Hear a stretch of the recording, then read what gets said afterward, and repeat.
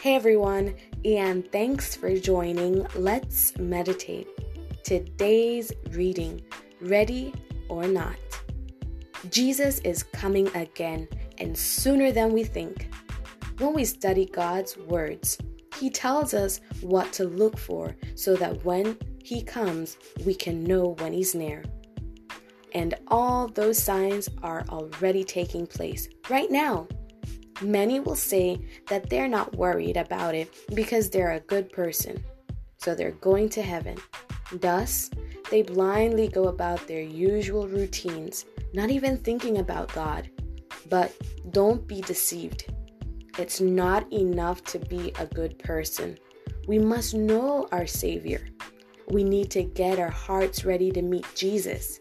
There's no time to enjoy the evil pleasures of this world. We need to recommit our lives to God and also get serious about soul winning, letting people know that Jesus loves them so much that He can't even imagine heaven without them. And oh, what a day of rejoicing it will be when Jesus comes in those clouds of glory and we see our Savior face to face. The Bible tells us in 1 Corinthians 4:5, God will praise each of them.